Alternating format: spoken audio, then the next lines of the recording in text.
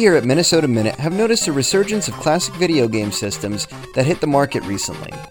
Knowing that Oregon Trail was a huge hit for the Minnesota Educational Computing Consortium back in the day, we decided to take a look at the North Star State's gaming history to see what we could find. Sure enough, there was the Super MINtendo. God, don't you just love how much effort I put into these puns? Produced by Dayton's for a limited run in the early 1990s.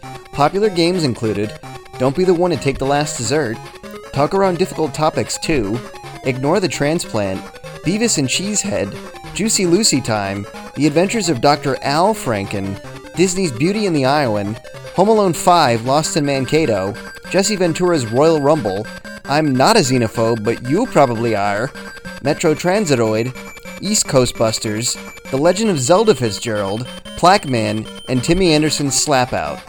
The Super MINtendo was succeeded by the Uranus, an ambitious console that suffered from an unfortunate marketing slogan, which we'll leave to your imagination, you creep. Minnesota Minute always wanted a Virtual Boy. I'll trade you a nice road bike for one.